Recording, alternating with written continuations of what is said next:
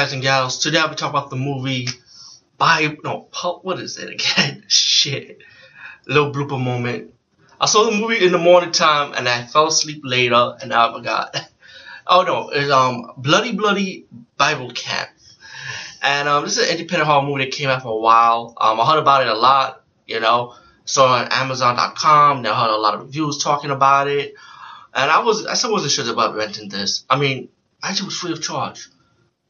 But it was good though. It was a good independent horror movie. But it's more like comedy horror, but it was pretty much well done. I'm not so much a fan of comedy horror because I just get tired of it.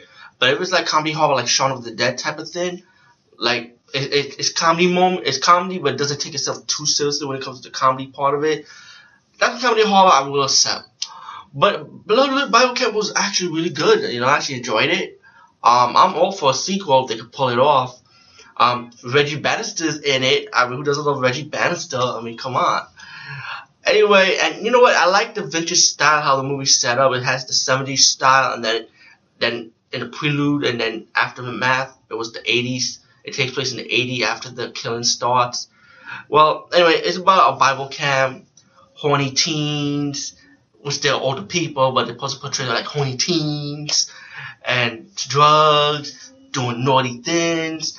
And then in 1977, this killer with a nun outfit and a mask started killing everybody. Bloody and some gore in it, not graphic gore like Jason gore, but it was some gore. And then after the kill scenes were over in that era in the late 70s, and I like how they did the kill scenes because it's like it goes with the killing and the credits at the same time, which was pretty cool though, So I don't mind long preludes. That's pretty cool if they could do when movies do it like this. And then we get into the 80s, and then we have the new cast of characters, which they're like pretty much older kids acting like teens. You know the deal. Same concept.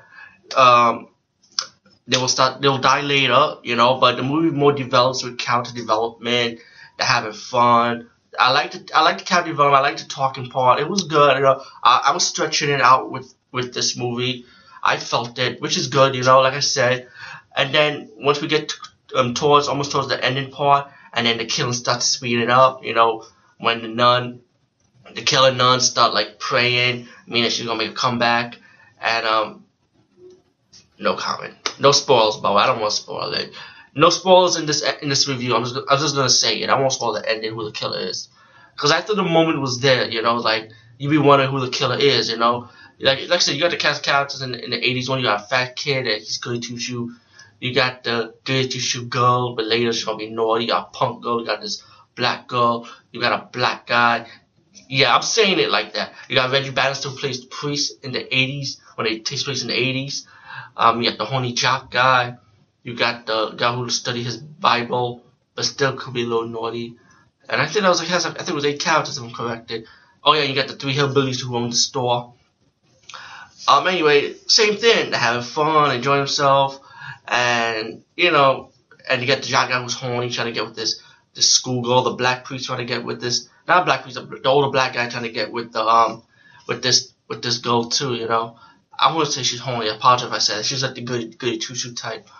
And you got this fat kid, like the jock guy was pick on him. Like it was a comedy moment when they say, "You got a boner," and the guy's screaming, "I don't want this boner, I don't want this boner," like some shit like this. He said, "Oh my god, white stuff," like stuff like he would say, and he doesn't know what the white stuff is, if you guys know what I mean. But then the movie progressed when the killer nun, I think they call her Sister Chopper, or Sister Choppin' or something. Good title, by the way.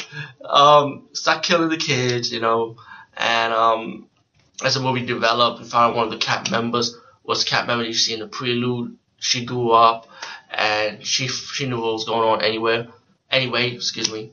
And as the movie develops, you get towards the end when the killer finally reveals itself, and you see the characters start battling the killer, and you got a guest appearance by Ron Jeremy. And all in all, like I said, no spoilers, but I felt like Bloody Bible Camp was highly enjoyable, really good with its comedy horror elements. Definitely worked.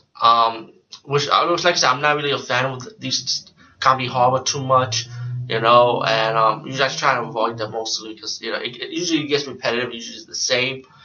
But if there are a few that's good out there, like this movie, for example, and like I said, I highly recommend it. So you guys go check out Bloody Bloody Bible Camp.